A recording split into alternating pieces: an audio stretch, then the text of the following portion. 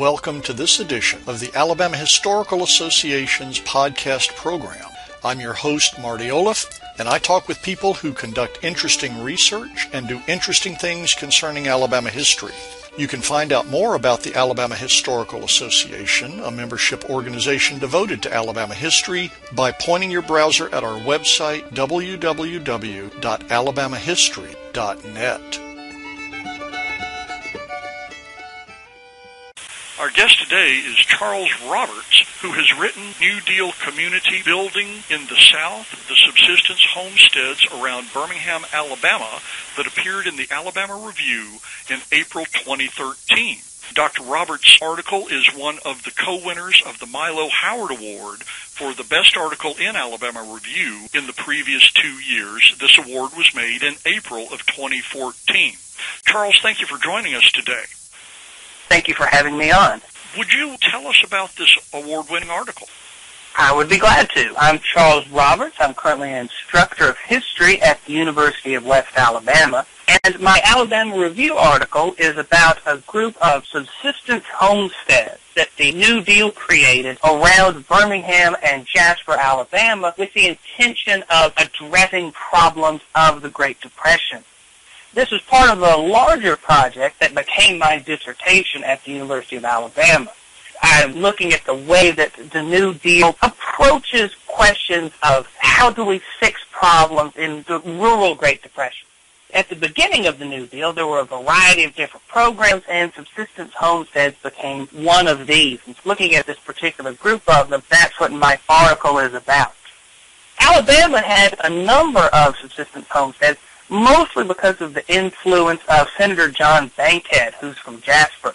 He was responsible for several of the programs that addressed rural poverty. He was one of the creators of a program that tried to turn deserving farm tenants into farm owners with the help of the federal government. And he was the man behind what eventually became the Division of Subsistence Homesteads inside the Department of the Interior. The Birmingham homesteads and the homesteads in general, they're interesting to me, and they tell us a lot about what the New Deal was trying to do and some of the problems that it ran into in the South and in rural America in general, trying to address this gigantic issue of the Great Depression. At the beginning, nobody really knew how they were going to solve this. The planners simply didn't know what they were trying to do, and the subsistence homesteads is a great example of that. At first, Bankhead wanted to create this gigantic corporation that would move surplus industrial workers to rural communities. The idea is, well, who can be in need out on the farm? They can grow all the food they need. They're out there in healthy living. And planners like John Bankhead and Franklin Roosevelt didn't understand that things were just as bad in the rural South. So Bankhead plans this gigantic program. He wants $400 million, big Reconstruction Corporation, and it doesn't work. Hostile senators shoot it down, and eventually Bankhead just sneaks the program into existence. He puts it in the National Industrial Recovery Act, which is disconnected from anything to do with farming, but it was an easy way to get a $25 million subsistence homestead program into place. The problem with this is that it means that no one really knows what subsistence homesteads are supposed to look like.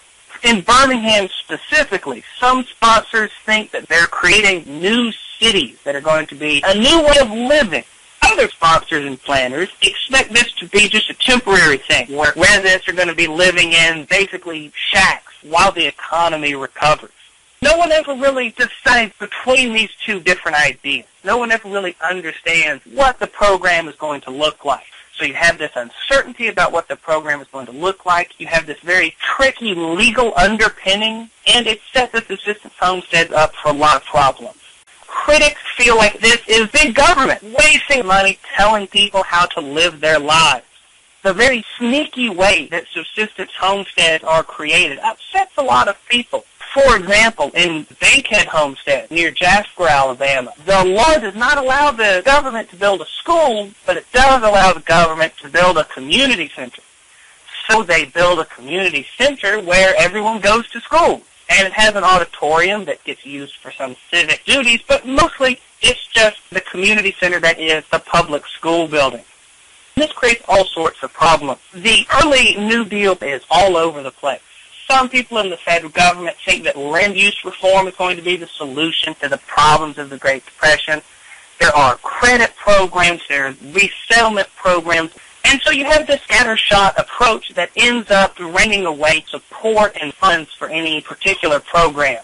The subsistence homestead, even though it's fairly popular with the people who live there, it comes under political opposition. It costs more than people expect it to. It never really works out for subsistence farming.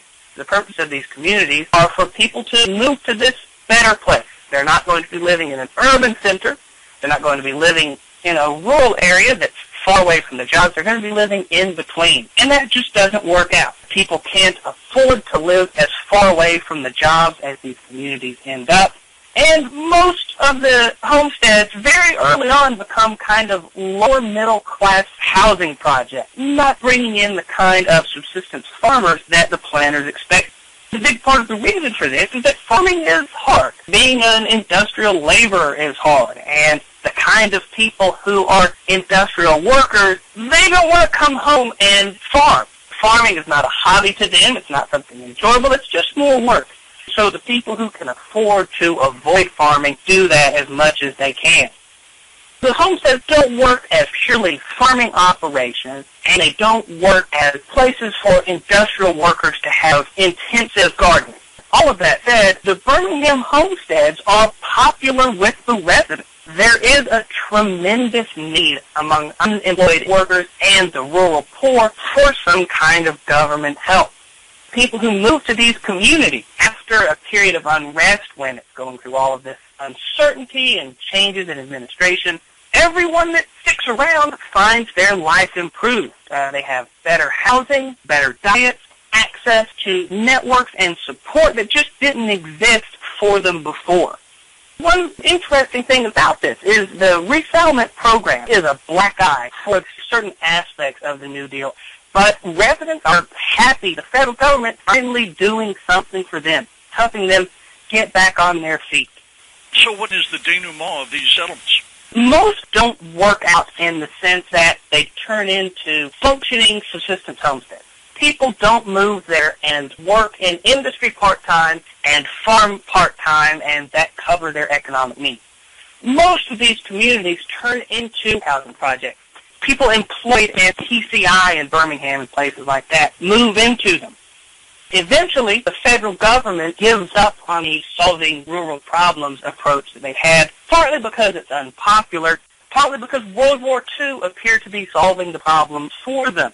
Hiring is going up and people are getting new jobs, or they're going into the military and they're leaving the farms. So the subsistence homesteads in Birmingham go through a series of administrative changes.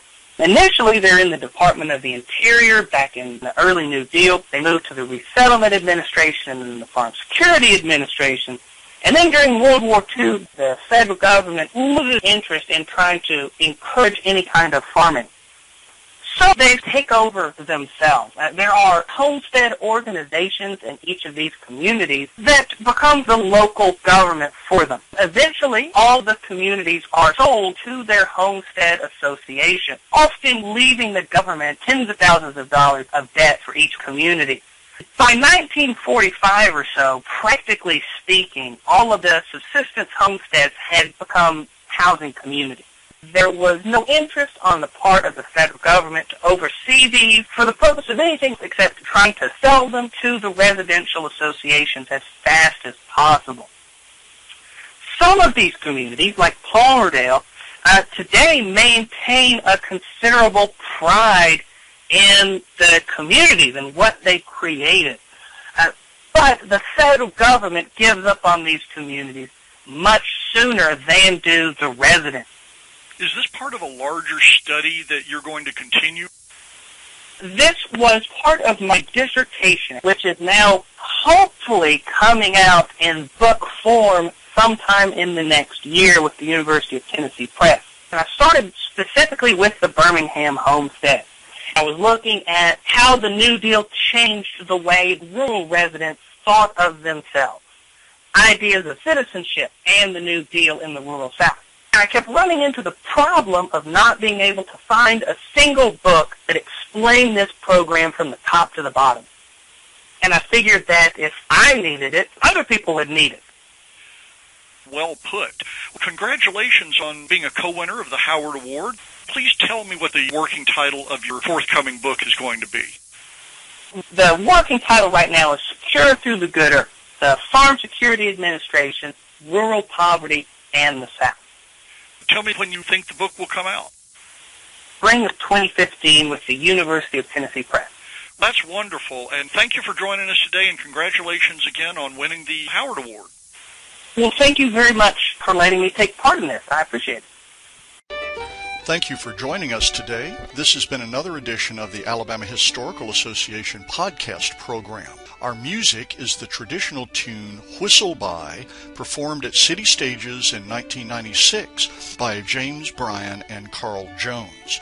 It's provided courtesy of the Alabama Folklife Association, which you can find on the web at alabamafolklife.org.